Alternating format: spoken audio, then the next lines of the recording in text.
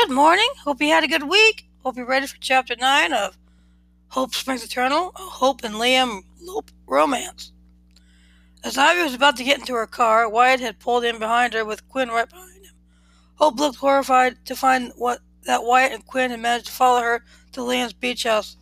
Ivy honked her horn to get Wyatt and Quinn to move out of the way, but neither did. Wyatt got out of his car and ran to Hope just as Liam opened his door to see all the commotion. Liam was shocked to find Quinn holding a gun as she managed to pull Ivy from her car and hold her hostage.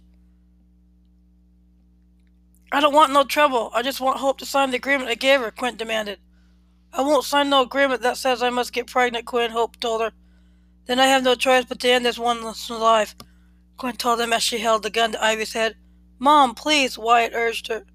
Please put the gun down. I don't need your help." "Shut up, Wyatt," Quinn told him. "I'm only thinking of your best interest."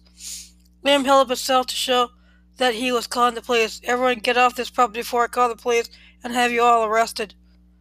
"Don't do it and Ivy dies," Quinn screamed. Finally, Hope relented. "Okay, Quinn, you win. I'll sign the agreement." "Well, it's about time, Hope," Quinn smiled.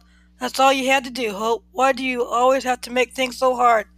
"Just give me the damn papers, Quinn, before I change my mind," Hope demanded.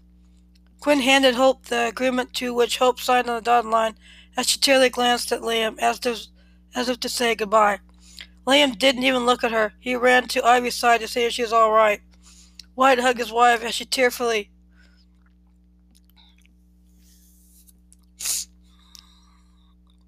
watched Liam tending to Ivy, but Hope was about to get the greatest shock of her life.